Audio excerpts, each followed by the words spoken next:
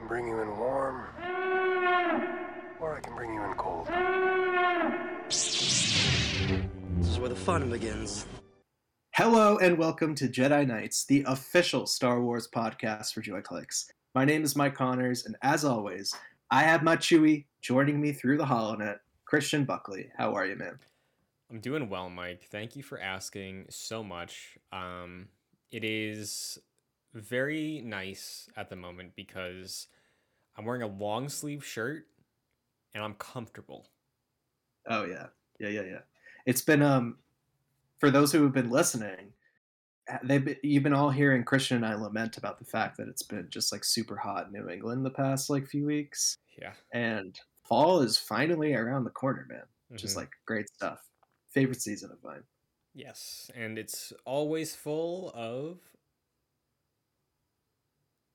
Pumpkin spice. press conferences. Ah, damn.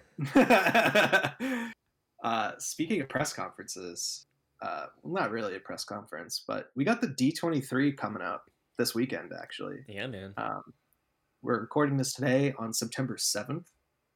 It's a Wednesday. I think Disney Plus Day is tomorrow, September 8th. Mm-hmm. If you're looking to watch Thor: Love and Thunder on your TV, tomorrow's the day. Mm-hmm. And then we got a whole convention happening this weekend where there is sure to be some Star Wars news. I would be very surprised if there weren't.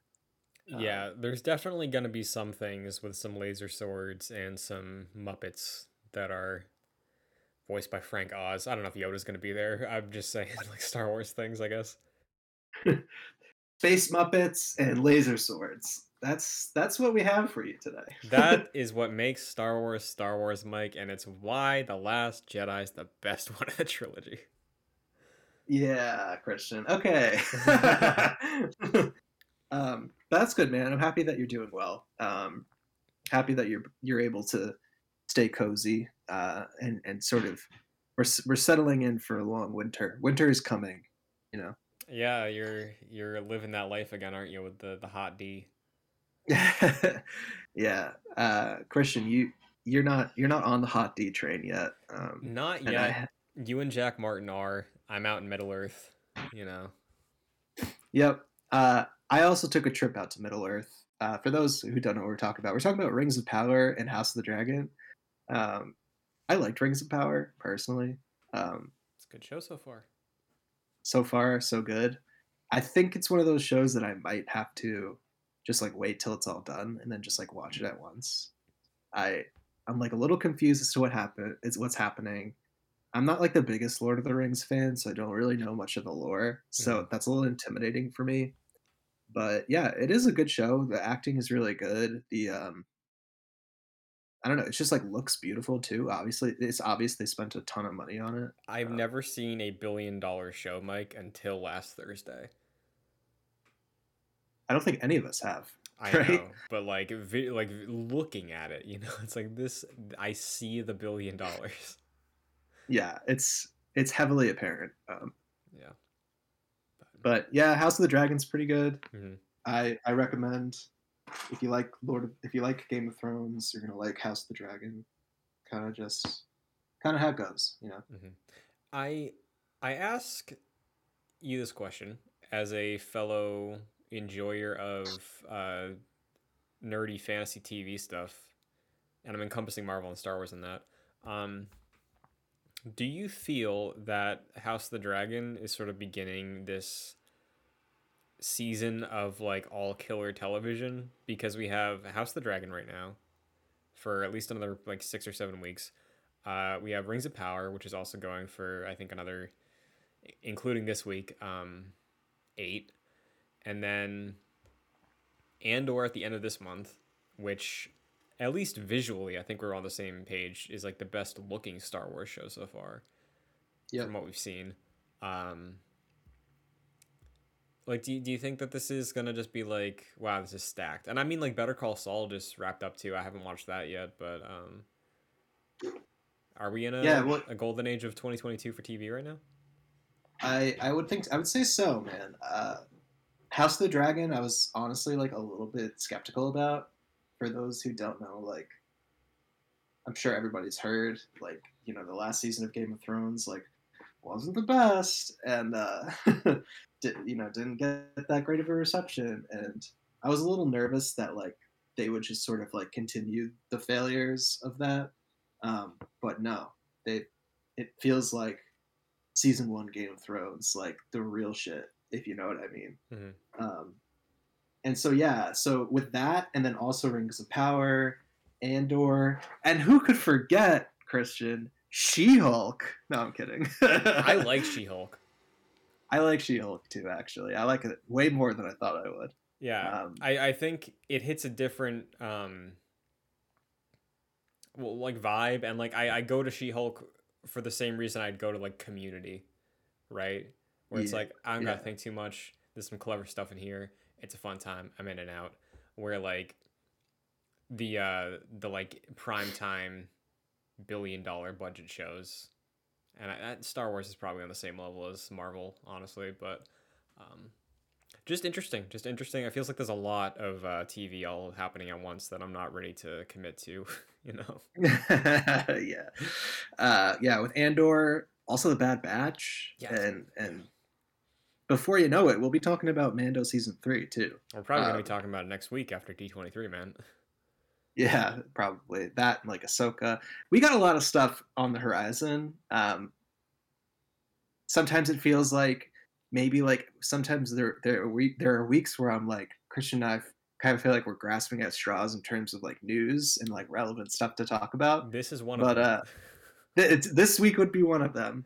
But I'd say it predecesses many weeks of great content to come. Yeah. So you kind of have that roller coaster effect with these things sometimes. And honestly, Mike, I know we have a couple topics to get to, but like honestly, could be an entire topic in itself. I love that Star Wars has droughts because the Marvel constant train does get a little bit exhausting at times.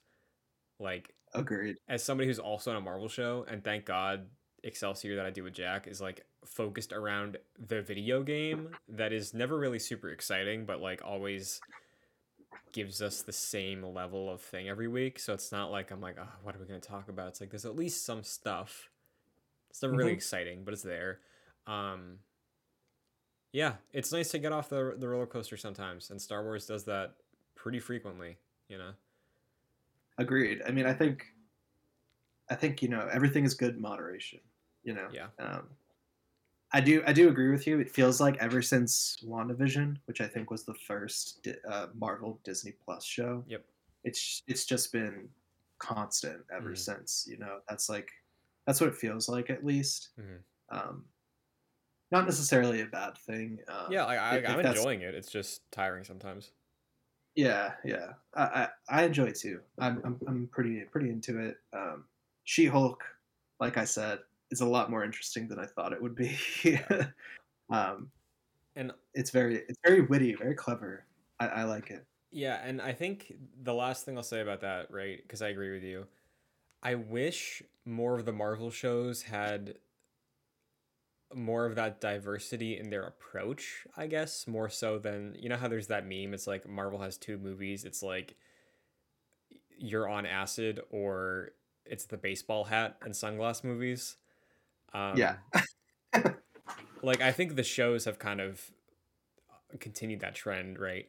But I think with the case of WandaVision and She-Hulk, both of them feel like they're really pursuing interesting TV formats that I wish more things in Marvel would do. And on the Star Wars side, I think they've done a great job with that so far, where you have something like The Mandalorian, which is built off of years and years and years of Clone Wars and Rebels, sort of like monster job of the week sort of thing, which is a proven structure for Star Wars and television.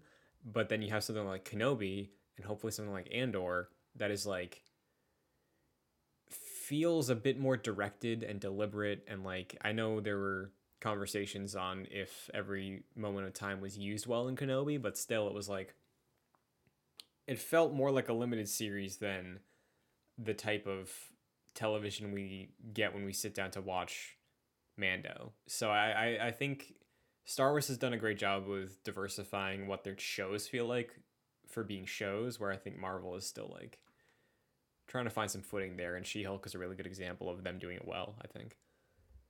Yeah, definitely. I think if anything, like WandaVision is the one where it's like you feel like you're on acid the whole time. Sure. I don't know, like, Loki's but you're also kind right. of out there, and Moon Knight. Yeah, Moon Knight's crazy, man. Like, I still don't know if I understand Moon Knight like fully. Like some stuff that happens, I'm like, what? Mhm. Uh, Nothing will ever top Miss Marvel though.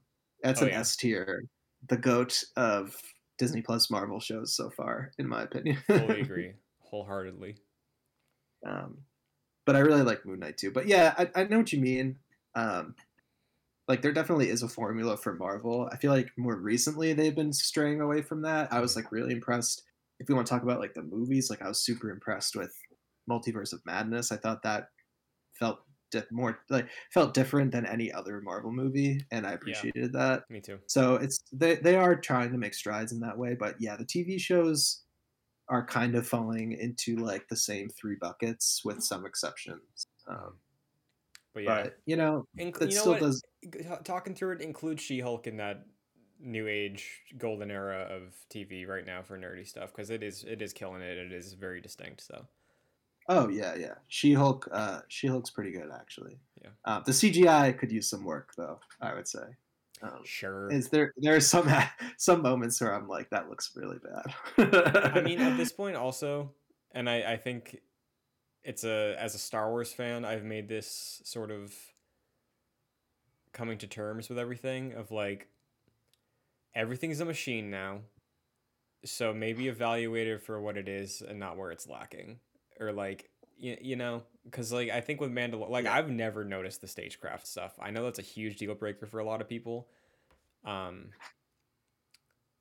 but like I'm used to bad green screens. I think stagecraft is a huge improvement over a green screen, personally. So like, oh, without a doubt, yeah. um, I think it just depends on what you get caught up on personally the most. And I'm speaking of Andor, bringing it full circle. I'm glad they are on sets. It looks very well composed visually, and I'm ready for it, dude. I'm ready to see Andor. Yeah, man. I don't want to get too much into it, but like, I think there is something to say about like physical sets and everything like that. Not relying too much on computer graphic. Yep. Um, just because like you look at the original Star Wars and it still holds up. Why? Because most of it's just practical effects. Um, it looks real. It feels real. It is real. So that kind of stuff, I feel like I said, I don't want to get too far into it, but No, I I am agree. also excited. I'm also excited for Andor, uh, just in terms of I want to see more of that character, Hmm. and it just looks incredible. So um, yeah, I wouldn't have thought that I would be like super into Andor like over Obi-Wan. I thought that Obi-Wan would like be the thing that I really wanted to Hmm. to to be good, but Andor has kind of taken that over. Yeah, man. I think there's an episode. I don't know when it was, but I'm pretty sure there's an episode where we very seriously talked about the possibility where Andor was going to be both better than Kenobi and just like in general the best like Disney Plus Marvel or Star Wars show. Like we humored that for a while ago, and like I think it's just gonna be true, honestly. Yeah, it's one of those things that you just don't know it till you see it, and Uh huh. it's kind of looking that way, you know. Yeah. Um, Nothing against Obi-Wan, that was a great show too. Yep. Still But enjoyed it. um, well, anyway, man, I did have one thing I wanted to bring up: some action figure news from my collection. For those who are really interested, I've been talking about this forever, ever since we first saw Cobb Vanth. I've wanted an action figure of him. Christian, you can attest. I think Mm-hmm. I've brought this up thousands and thousands of times since he first appeared on screen. Yep. Um, and I have the email receipts back in like October 23rd of 2021. I pre-ordered Cobb like the deluxe, like Black Series edition uh, action figure. And I was like, okay, cool. Like, this is a pre-order. Like, it's telling me that it should come out in like March or whatever. Like, that seems reasonable. It's October. March came and went. Uh, May came and went. July came and went. August came and went. And 2 days ago, I got an email saying that my Cobb Vanth figure has shipped. So if you look at the calendar, that's a whole 11 months. That is wild. Isn't that crazy? I'm sorry, but like, I follow a lot of people on like, Facebook and Reddit who like collect Black Series figures. And I started noticing like 2 months ago, 3 months ago, people were, posting about how they found that figure like in a Walmart or like in Target or something like that. And I was like, what the hell? Like, I ordered this from like Entertainment Earth, which is like a pretty big retailer of toys and stuff. And yeah, it took them absolutely forever to even ship the damn thing, even though it was supposed to come out in March. It's September. Yeah. I still don't have it. It's coming my way. But that's just I'm not trying to complain. I'm not complaining. Well, I just yeah. at this point I'm kind of just like that's just impressive, Yeah, man. That's I know. like I mean, there's these chip shortages, right? I'm sure that has something to do with it, right? Oh right, yeah. All the semiconductors, because he has movable arms. Yeah, he's got a damn jetpack, man. You got to think about that. Yeah, right. uh, anyways, that made me happy when I saw that email. I was like, fucking finally. Yeah, I'm glad you're finally getting your Cobb Vanth. I got him on a Thank T-shirt, and it's a great T-shirt. Big fan of it. So. Christian, you got him on a damn T-shirt before I can even get my. Like, come on, man. Yeah, like last Christmas, dude. I think. Listen, I was patient. I am patient. This is patience to the max, man. But yeah, so I'm happy. That should be coming in soon. I will update once I get it. I'll probably be super happy when it comes. So. Very nice. All right, man. Anything else you want to bring up before we kind of get into our our segment from the Jedi Archives and then some of the topics that we have? I'm down to just dive right in. All right, man. From the Jedi Archives, you know the drill. Christian and I consult the sacred Jedi texts. We take something that interests us, whether that's a canon page, a legend page. We bring it to the table and we educate one another on a piece of Star Wars lore that we may not have known about or we didn't know some details about. So, Christian, what'd you pick this week? I went to the trusty old list of real world things in Star Wars. And Mike, I'm here today to talk to you and the audience about promise rings. Are you kidding me? Promise rings were worn on the second to last finger on the left hand as a symbol of marriage. They were made of numerous metals. The smuggler Trout wore a silver promise ring. While he was on Dagobah, his arm was amputated by the children, proper noun, who used it in a stew. Zach Aranda realized the cannibalistic nature of the children when he found Trout's promise ring in his bowl of stew. My God. So, when I think of a promise ring, You think of the Jonas Brothers, correct? No, but now I will. Because now I remember that. Yeah. But like I think of it as like, it's not like a marriage thing. Like, Yeah. Like you're saving yourself Yeah. for a certain person, like not necessarily being married, but Yeah. you know what I mean? Like the distinction I'm trying to make. Yeah. For sure, yeah. Like, because promise ring, the reason I selected this one is because I was like, oh, that's funny because there's a real connotation in real world to promise rings, and in Star Wars it means just wedding ring. So that's gonna be a funny reaction, and you did not disappoint. Well, I mean, like, yeah, like I think of promise rings as like something completely different than like a wedding ring. Yeah. It seems like that's what that is, or at least at the very least, like an engagement ring is like what they're talking about. But like that's not what I thought it was at all. Yeah. Yeah. So interesting stuff. There's that new Han and Leia book. I wonder if they canonize promise rings in that, or if they just call them wedding rings, or I don't know. Let's not overcomplicate it. Let's just call it wedding rings, guys. Yeah, I mean, Mike, you look at this list. I'm gonna go back. I'm gonna name some things that I've said before. Yeah. What did I do last week? I did glare shades for sunglasses. Yeah. What else? Beer is beer or lum, which is interesting. Calf. I definitely talked about calf. That's just coffee. Hoth chocolate, hot chocolate. What else did I say? Tobacco. Remember tobacco? That's tobacco. Yeah. Yeah. Did I ever bring water, or did I think about bringing water? I think you might have. Okay.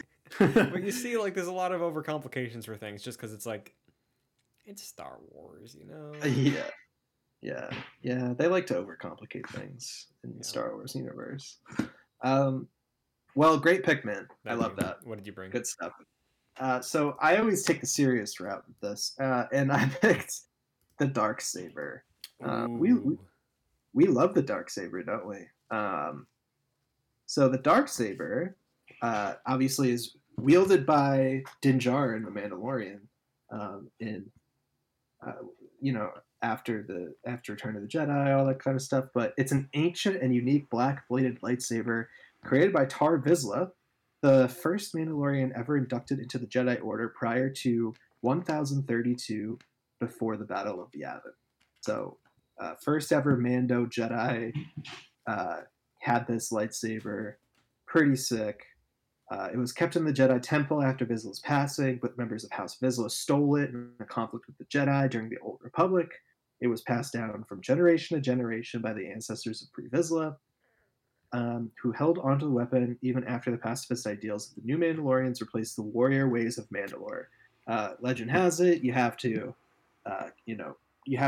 obtain, or whoever obtains the Darksaber is the ruler of Mandalore, and you must obtain it in combat.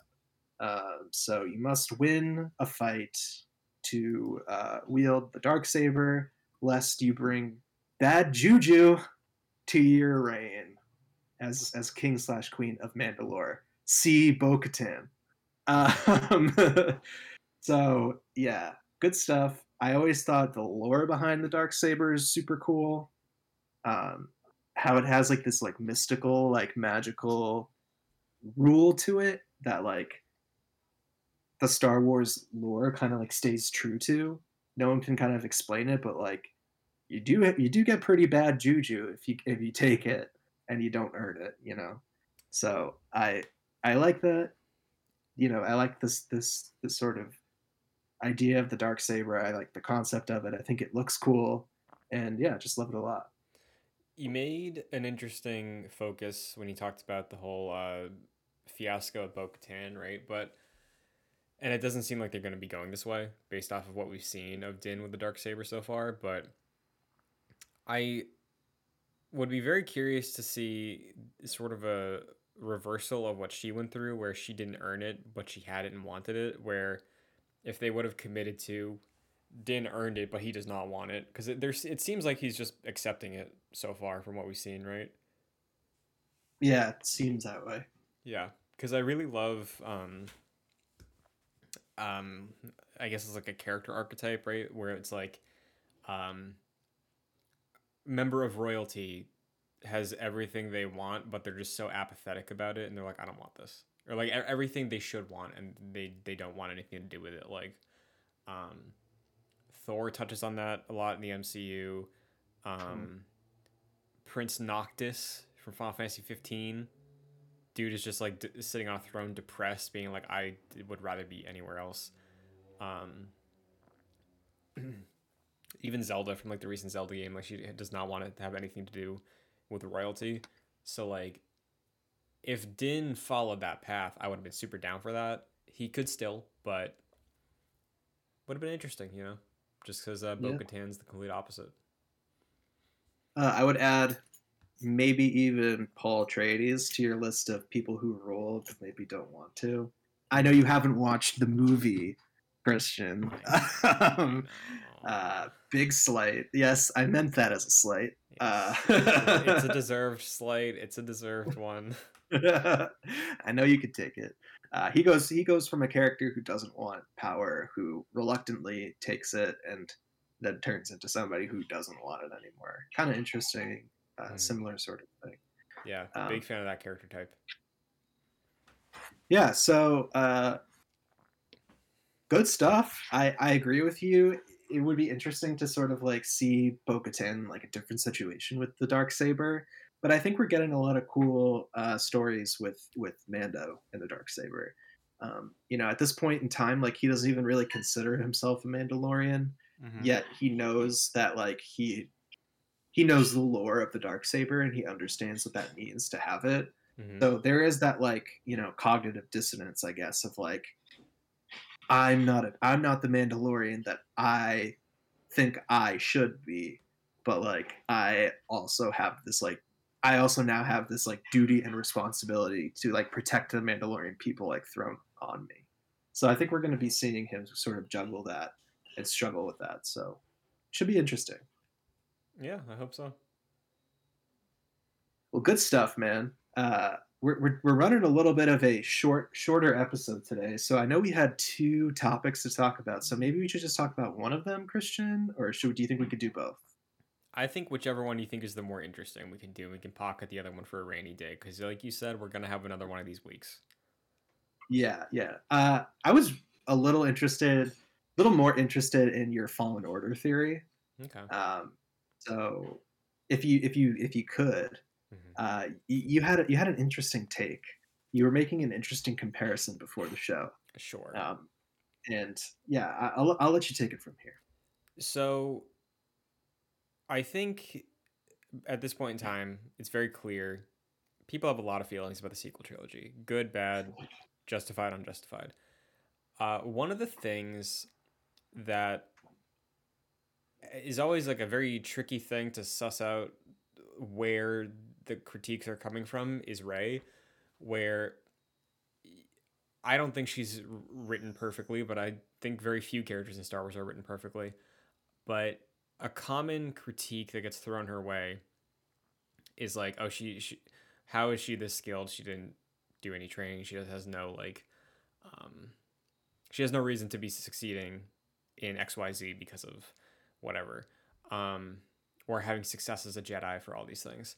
So I think narratively, Rey is almost, in my head at least, the exact same type of character with a very similar path of growth as Cal Kestis.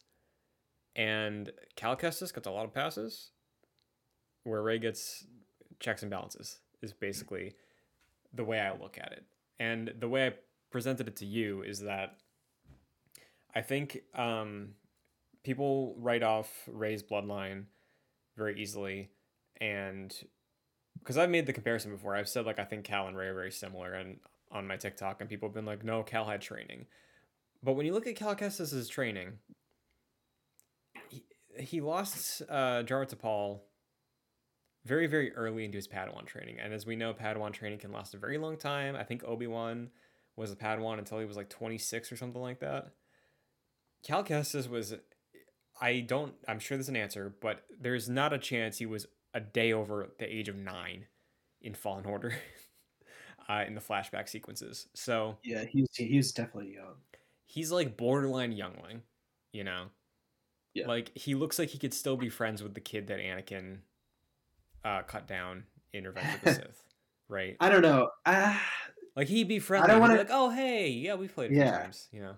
I don't want to get too nitpicky with it because I see the point that you're trying to make. Yeah, Like I understand. I think he may be a little bit older than 9, but that doesn't really matter. Like sure, yeah, because the whole he looks purpose, preteen. yeah, the whole purpose of that bringing that up is like, if you just look at what Cal's training was, he was learning how to jump, right? Like that's what he was doing. Right. Um, Right. and then something incredibly traumatic happened. He lost his entire world. He had to go into hiding, bury his past, including what he learned, and like with writing characters who deal with trauma, a lot of the times, as we see with Cal, gets buried and suppressed, like your knowledge and memories. So I would argue that we don't really see Rey physically train much because she's like survivor out in the wild, like that. Justifiably, she's able to do some stuff similar to Cal. Cal is a junker. He works on a junk planet. Honestly, kind of similar to Rey, except he's in an actual like shipyard, and she's out in the desert scavenging. Um, Right. and at the start of both of their journeys, they're having to be very physically defensive. And throughout Cal's entire adventure, using his lightsaber, I can't think of an instance where he like loses too bad. You know, like he holds his own against Trilla immediately and then runs away. Uh, he does. I don't even think he beats Trilla in the end. I think that's like Vader shows up, right? Or Seer helps. Well, yeah, I would say that there is one moment probably halfway through the game where Trilla's about to kill Cal, and BD1 like puts up the shield. Do you know what I'm talking about? Yeah, like the Darth Maul shield. Yeah. Mm-hmm. Cal takes like an elevator Mm-hmm. down or something, and she's like there. They fight. Mm-hmm. She gains the upper hand, about to kill Cal. BD1 saves the day. Sure. Um, I guess the better way to frame that would be he doesn't lose something and then like physically train himself to be better for it. And I know it's like apples and oranges Right. kind of because you're playing through a video game, but like you, the player, are gaining abilities and like proficiency and training, air quotes. Cal is just living his life. But my whole point is that neither of them really have physical challenges or obstacles to overcome in their growth as characters or as Jedi. It's strictly mental related. Like that's why the Force echoes are there for Cal. It's him like opening up the scars, addressing things, and with Rey, it's moving on from her past trauma of not having a family, being abandoned. And I think their strengths and abilities as Jedi, not necessarily characters, but I guess that covers here as well, manifests through them dealing with things mentally and emotionally rather than like, oh, Anakin got his arm cut off and now he has to be more vigilant about how he uses his swords, you know? Like both of them sort of have a more similar approach to their growth, I think. So I view them as very similar. You could swap Rey into the game or Cal into the movies, and I think you would not change much of what we have. Yeah. So my reaction at first was like probably the reaction that a lot of people on TikTok had, which is like, oh, that doesn't make any sense. Like Cal Kestis like was a Padawan. He did have formal training. He kind of got like stuck into that life. But you make a very good point as to, okay, when we pick up with Cal Kestis at the beginning of Fallen Order, and when we pick up with Rey at the beginning of The Force Awakens, I think you make a good point that they are in similar places. Not the same, but similar. Mm-hmm. I think they're both dealing with being alone, you know, like loneliness. Like what does it mean to have a family? You know what I mean? What does it mean to not be alone in like this big galaxy? And Cal Kestis is obviously struggling with that. He struggles with that throughout the entire game. Mm-hmm. And Rey struggles with that throughout the entire trilogy. And I think it's that concept of like found family too, that kind of connects them. So you know, thinking about what you're saying a little bit like deeper than just like, oh well, that doesn't make sense. Cal Kestis like had training. There's more to it than that, and I think you're on the right track for sure, because Cal Kestis has to relearn what he had already learned. Rey, basically has to learn it from scratch, although like her talent was always there. She just needed to tap bloodline too. Right, yeah, she just had to tap into it basically. But yeah, it's that whole concept of figuring out like who they are now in this new changed world. Rey as a Jedi, Cal Kestis as a fugitive. Cal Kestis finds the crew of the Mantis and they take him in as basically their own. Rey finds the Resistance, finds Leia, finds friends and confidants in Finn and Poe. And they both sort of go through their own journey of self-realization. Mhm. that I think makes a lot of sense, actually. Yeah, I mean, like, I think it's an interesting thing as well when you look at like the demographics that are drawn to both of them, right? Because I think there's a lot of uh, women in the Star Wars fandom that really like love Rey and um, are happy to see someone like them like going through a journey that is more emotional rather than physical. And I think you see someone like Cal Kestis who gets a lot of love from like everybody because he goes through a very similar arc, right? And I think there's the fandom menace element of it where it's like, oh, Cal looks like me, so I'm behind him no matter what his journey is. I get to swing the sword. And I think, probably being a video game character that allows you to fulfill that Jedi power fantasy might have something to do with it as well. Because I guarantee you, not a lot of people, or maybe not a lot of people, but like there's a portion of people that played Fallen Order, and the fact that Cal was like healing emotional, mental health stuff completely went over their head. I guarantee you. Oh, totally. Yeah, Um, yeah. but I think it's just a thing to consider, right? Because I so often in Star Wars we see characters who, yeah, have mental roadblocks to overcome. Like Luke in the original trilogy has a lot to deal with in terms of who he comes from and what that means for his destiny and stuff like that. But him and Anakin in their respective trilogies really have a lot of physical things to overcome for their character growth, right? Like Luke does a lot of training from numerous teachers, and his final lesson is a battle, right? Um, Mhm. Anakin is kind of a mix, I'd say, of Luke and Rey in terms of uh, emotional stuff to go through, but it manifests physically for him.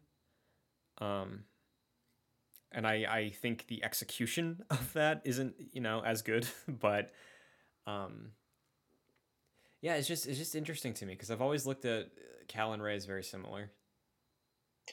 Yeah, I mean, I would push back just a little bit. I Hmm. think that Anakin and Luke both had their own sort of emotional baggage to deal with. For sure, Um, yeah. Anakin, he was an emotional wreck. I mean, let's be real. Hmm. Uh, and Luke kind of just having to deal with like his destiny and like who his dad is and like all that kind of stuff takes a toll on you emotionally. Hmm. I think about that scene where he's, in the Dagobah cave, and he like sees his face, and or he sees like Darth Vader's helmet and it turns into his face and all that kind of stuff. So it's like dealing with that sort of emotional aspect of it. I don't think though, like I think you make a good point in saying that like Rey though and Cal Kestis, those two characters, there's like a point and an emphasis put on them sort of like dealing with their own trauma. You know what I mean? Like Yeah, and Ray like, Ray, Ray is sort of just like left on Jakku by her mhm. parents. Cal Kestis has to, you know, remember the horrors of his past, Hmm. and sort of they both have to go on a healing journey for those things. Yeah, and I think like not to diminish the like I said like mental roadblocks that Luke has, but I do think like when you look at the milestones for his character arc, a lot of them were achieved by like physically overcoming something. Um, where with both Ray and Cal, it was a lot of. I mean, with Cal, it gets interesting because you have like the fact that literally healing your past is like a game mechanic, but Yeah, their milestones as like character growth were like accepting elements of who they are and who they're not, I guess. Where you think about Cal's journey and there's a couple boss fights, right? Like there's Terry Malkos, there's Trilla, there's running away from somebody at the end. Spoilers. Um, but a lot of it is like Cal realizing what he has to give up at the beginning of the game, his secrecy, um, when he needs to see or realize what he has to become and like fulfill, and really struggle with if he feels worthy of that because he is never going to be his master. Like literally his big moment of triumph is internal, facing down the fact that he thought he was the reason his master died, right? Right. And when you look at Rey, a lot of it is her realizing how small she is in the world in addition to how alone she is. And then similar to Finn in The Force Awakens, at least, like finding something to fight for. And then we see like 8 and 9 sort of realizing that she doesn't have to follow an example, you know, like she is her own, I guess, Jedi in her case, or like hero of that story, where she looks at it her way. She charts her own destiny in a way. Absolutely. And then when you see the resolution of that in 9, it's all about like, very similar to Luke, like what does my legacy and name mean for me? So, like, yeah, she fights Kylo. That doesn't really get anywhere. The same way that I would say that like you brought up, Cal fights Trilla in a cutscene, and then at the end of the game when we actually fight her, in the very beginning when we fight her. But yeah, exactly. Yeah, I think you make a good point. Like the physical battles that Rey has to go through are, when you really think about it, insignificant to like that's not why she's doing what she's doing. You know, yeah, it's serving the plot more than the character.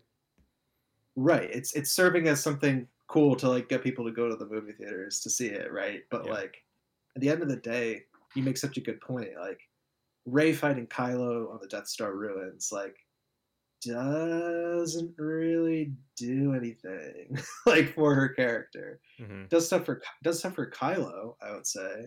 Does stuff for Ben Solo, but like it's kind of just like a roadblock in her way of like figuring out who she is and what she wants to be. Yeah, and not sorry to cut you off. Another thing I want to throw out there because I forgot earlier. I think the case to consider with Cal and Rey as well is when we meet them as people, they're like competent people on their own. Luke was a posh farm boy, you know, who like had to go through all these things of like, yeah, working on a moisture farm, I'm sure is taxing on your body, I guess, but like nothing compared to fighting Darth Vader, you know, like he had to be put through the ringer, where Cal and Rey are like surviving on their own for the longest time. So the physical roadblocks that you're talking about, like I feel like it makes enough sense that they can overcome that, but what's more interesting is their mental hurdles, where Luke, it's kind of a mix of both. But yeah, and that's why a lot of people, when they look at the sequel trilogy, they look at it from a really high level sort of perspective, where they're like, oh well, like there wasn't even a lightsaber fight in number 8. Like it kind of sucks because of that. What was a Star Wars movie without a lightsaber fight? It's like, bro, it's not the point. Like Star Wars is deeper than that.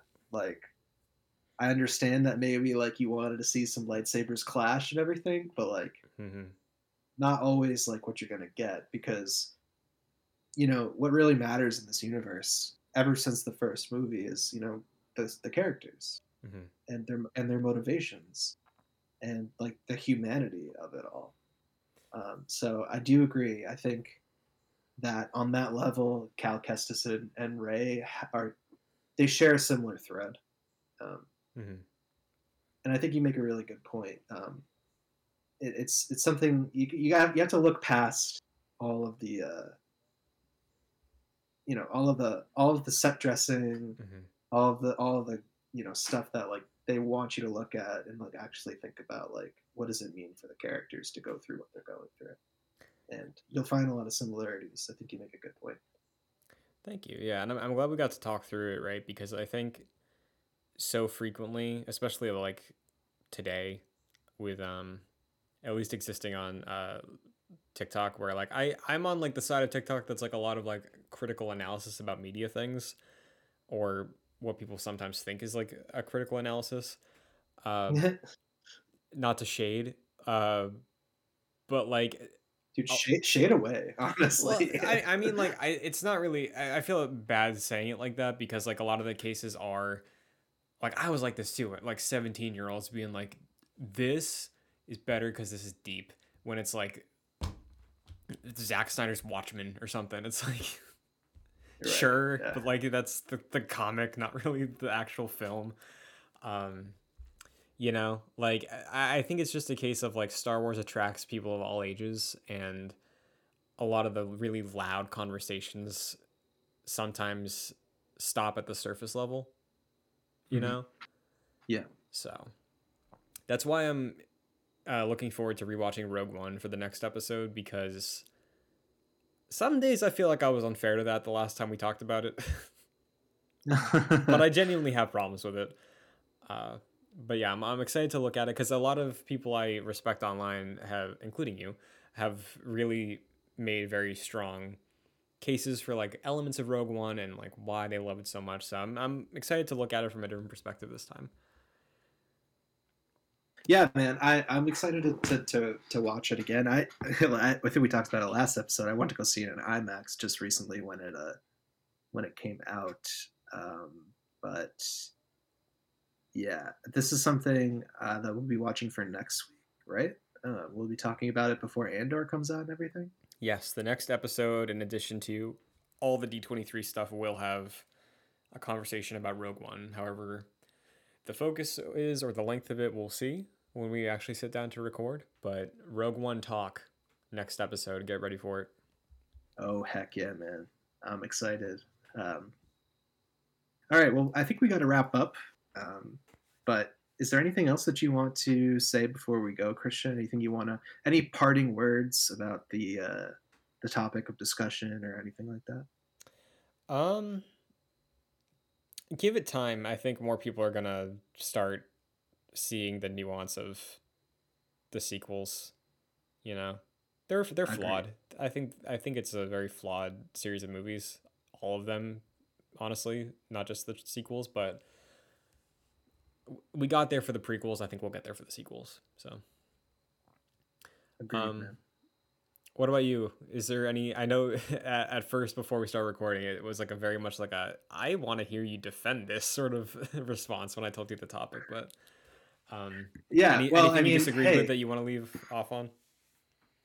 not really. Other than the fact that you know me, Christian. I'm open minded. I'll listen to you. I'll hear what you have to say, and I won't be afraid to say that I was wrong. And I was wrong. I said that. I said as much. Mm-hmm. Um, I think we need more of that in this world. People admitting that they don't know everything. You know. Yeah, and to be clear, I don't think that either, but I do. From our conversations, it feels like there's a lot of things in Star Wars where we're on different sides, and I like bringing up why I really like something if it's something, or if it's something that I know we don't see fully the same level on. Yeah, man. That's what makes a good discussion. You know. Hell yeah! Now I All want right, to man. replay Fallen Order. Yeah, same. I'm sure we will before the new game. I'm sure. So I will actually. Yeah, I do want to do that before the yeah, new me game. too. So, Once we have a date, we can plan that out. yeah, we need a date first. All right, man. Why don't you take us out to sea? For sure. Where can everybody find you, Mike? You can follow me on Twitter at Mike P. Connors. And you can find the show on Twitter at Jedi Nights JC. That is Jedi Nights without a K. Jedi Nights JC on Twitter, on podcast services around the world, Apple Podcasts, Spotify, Google Play. Just look up Jedi Nights, same spelling, or JoyClicks, and you will find us there. Rating and reviewing is a very easy way to help out the show. If you enjoy it, helps us reach more people, helps us grow, and just takes a quick second, leaving a little blurb or a little 5-star tap. So thank you so much if you do so. If you would like to follow me anywhere, Twitter and TikTok at Chun2D2. You can also support the shows, including this one monetarily, by going to patreon.com/joyclicks at the $1 and $5 tiers. $5 will give you producer credit on every show we produce, like Aaron Easton and Jose Garcia. So thank you very much. And that is Jedi Knights. We're back. We will be back next week with Rogue One, D23, this Disney video game thing that's happening on Friday, whole lot of stuff. So until then, we're fine. Everything's fine. How are you? May the force be with you. Oh, yes, you're right. Beep is up.